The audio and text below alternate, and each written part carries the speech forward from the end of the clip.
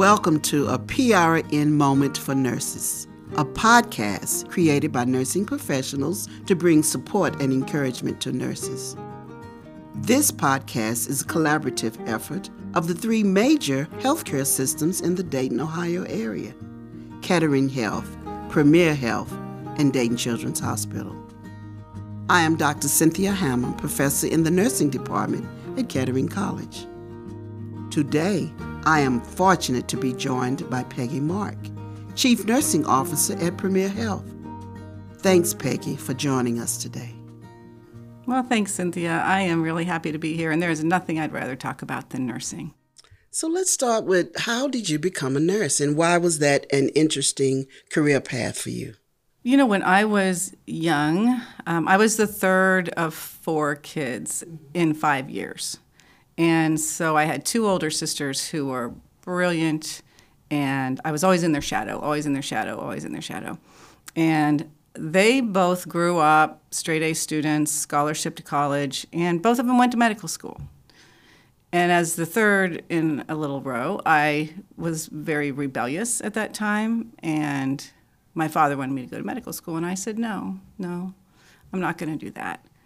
I would rather be closer to the patient, and I would rather take my whole self. I knew that there was this whole self of me that I had never really shared with other people because I was always in a shadow, and I wanted to do something different, and I felt like that was nursing. I love the healthcare field. I would not go into medicine. I really wanted to go into nurse where I could bring my whole self to work and then also help other people do the same thing. That's an amazing story. That was the beginning of how a nurse thinks, because I think we are our own individual selves, and we do nursing based on who we are, because there's the art of nursing and then there's the science of nursing. So when we speak about nursing and being holistic, how do you feel that the pandemic has impacted nursing? I have never in my career seen anything impact nursing the way the pandemic has impacted our profession. Everything from bringing out the absolute best in people in ways that I have never seen before, through burnout and exhaustion and people really becoming disheartened with the profession. So we've seen both ends of that spectrum, the very, very best in people, and then just the place where people cannot go on as nurses and have chosen not to, which has been really detrimental to our profession over the past 2 years. And we see that there is resilience, but I feel that the resilience has been damaged. Well, it has in some ways. I'm not sure, Cynthia, that it's certainly not damaged in everyone, because Yes. we have been through surge after surge after surge, and we see that resilience. We see the resilience come out in people who are still there at the bedside. They are caring for our patients, and they're going to be there. They're going to be there as long as we need them. Where I think we've seen some of the resilience stressed and threatened are people that maybe were nearing the end of a bedside career and decided that it was just too much and had to leave the bedside and find something else to do. Or possibly people that felt that they couldn't work under those really, really difficult circumstances. We know that we've had a nursing shortage during this pandemic, and it's a little bit of a vicious circle because you have people coming into the profession, people leaving the profession, people trying to stay at the bedside, but it becomes harder and harder as people leave the bedside. So that's where I think the resilience has really been threatened, is when you're used to caring for 4 or 5 patients and now you're caring for 6 or 7 patients. That's what becomes really challenging for people because they don't feel that they're doing their best. And at times when I've talked to our nurses and our nurse leaders, and I've had to reassure them that what they're doing is enough, and they don't feel like it is. And that's where I think people's resilience has really been challenged. So what I hear you saying is that resilience has been damaged, but there's also been an underlying growth in nursing and how they care for people. Do you feel that nurses are caring for themselves during all of this pandemic? That's a really great question. And I have to say nurses don't tend to put themselves first generally. that's a very general statement. But as I have worked with our nurses over the past couple of years, no, I think they have definitely put their families and their patients first. And when you talk about resilience, so to go back to resilience, if we're not practicing good self-care, we'll begin to wear down. And I think that there's been too many things that they've had to do before they take care of themselves. Okay. And I think we need to make that a part of our conversation, because I think that will enhance our resilience. Absolutely. Because I think we always took care of the patient. They always came first. But I would like to look at it and do a different perspective and say, let's look at the nurse. Start with the nurse and then go to the patient. Because I think that new paradigm will help us as a profession, would help us with our self-care. And you mentioned holisticness. So that's what I'm interested in. Well, you know, I greet our new experienced nurses every couple of weeks as we get a new group into our health system. Awesome. And one of the questions I always ask them is, why did you become a nurse to begin with? And like all of us, it's to be able to care for other people, to be able to bring my whole self to work. Maybe I had a great experience with healthcare or nursing as I was growing up, or maybe I had a bad experience. But either way, they want to make it better. They want to make it better for people. They want to care for people. So innately, nurses come into our profession, as you and I did, yes, wanting to care for other people and wanting to bring our whole selves to that work. And what happens when you can't, or you feel like you can't? That will really test your resilience, and that will wear you down. And that's where we have been through this pandemic. I think that's an excellent perspective. When we talk about nurses at the bedside, we sometimes forget about the nurses in leadership. And I know that you love to talk about both sides, or both types of nurses. When we talk about nurses in leadership role, do you see that there's any difference between the bedside and how the pandemic has impacted them and the leadership side? Because I know it had to impact them also. I absolutely do. And we have this amazing nurse manager that was very interested in that very question. And she's done a lot of looking into that and talking to her peers as leaders and talking to the bedside nurses. And when I was thinking about what is that difference between the experience of the bedside nurse and the experience of the nurse leader, and I'm really thinking about that first line nurse leader right now when I say that. So we have all, through this pandemic, gone through the challenges that we've been talking about. And so we entered the pandemic with no knowledge. And yes, so we had to learn. So we were all in this together. We're learning about a new disease that we don't know anything about and learning how to care for those patients at the same time, because we've not cared for them before. And I'll just go through a couple of things that the bedside nurse has been experiencing so I can sort of contextualize what the leaders experience. Okay, great. So the other thing the bedside nurse is doing is their care teams begin to change. So they have to work maybe with more patients, maybe with more support staff than RN staff because of the shortage. So that's a change in their lives. PPE, we didn't know for a long time if we were going to have enough personal protective equipment. And so the fear of, am I protected? Can I be protected? Will I be protected? So that fear of contracting the virus when we didn't know so much about it at the beginning as we do now. And then that fear of taking it home. So you have all of this professional newness, anxiety, some fear, and then you have the personal side of it too, where our staff are saying, I'm caring for these patients with a disease that we don't know a lot about yet, or even how it's transmissible, and am I taking it home? Now I'm a nurse leader, and those are the people on my team. So the same things are impacting me as a nurse leader, but at the same time, I have this need to support them and help them feel like they can do this, that they are protected, that they have everything they need, even when in my mind, I'm one step, half step ahead of them, and that is all. Like, I'm not way ahead. I'm not looking, I don't have this vision out front. There is no vision yet. So I am literally a half step ahead of them, trying to help them feel safe and secure, and that they're providing good care to their patients, that they're not taking a disease home to their families, and making sure that they have enough staff to care for their patients. So my stress is the same, but a little bit different, because it's now my responsibility to help support them through all of this newness that they're experiencing. So as a leader, I need help with that. I don't necessarily need to learn how to care for these patients. I need to care for my staff. I need to learn how to support them and to make sure that they feel loved and nurtured and supported as they make sure their patients feel loved and nurtured and supported. And just think about the whole emotional trauma of no visitors.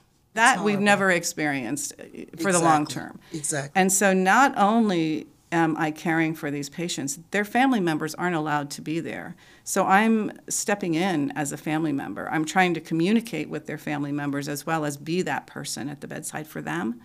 And that could be through illness, that could be through death.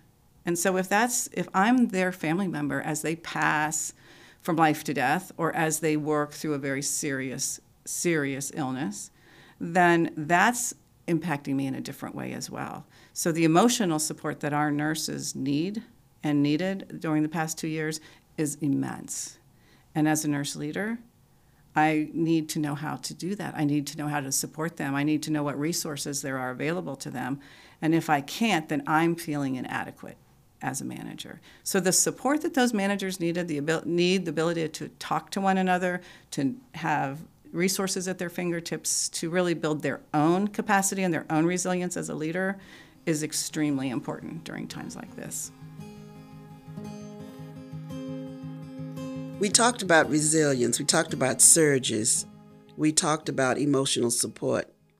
Do you have a personal story that you can tell us that has happened for your leadership team or even for you during the pandemic that could help other people who have been going through the same thing you are not going through and have gone through? Could you share a story with us? I think there's a couple of things that come to mind when you ask me that question, Cynthia. One is from the position that I have as System Chief Nursing Officer, I have a phenomenal team of nurse leaders that I work with across our entire system. And so the first thing that I would want to say is that from every hospital's chief nursing officer, through the directors, through the managers, I could not ask for a better team. And what they did during the pandemic at the hospitals and really across the system is they became a stronger team. They needed each other, and they knew they needed each other. So you could see them just strengthen that team so that if someone either was at a loss for something to do, if someone, even as a leader, was in emotional distress where they needed support, they were there for each other. So first and foremost, that team was core to, and has been core to people's ability to lead. And then as a health system, we have really tried to make sure we provide professional support. Our psychiatrists have worked with our teams. Our chaplains have worked with our teams. Our EAP, of course, has worked with our teams. And so just pulling in every resource that you can find, rounding not just with the staff or the patients, but with the leadership team to see how they are doing and what they need. So a lot of it is addressing that emotional support, though they have the strength to go on, and communicating clearly and all the time. This has been one of the most difficult communication challenges I think I've ever lived through as well, because everything is changing second to second to second as we went through the pandemic.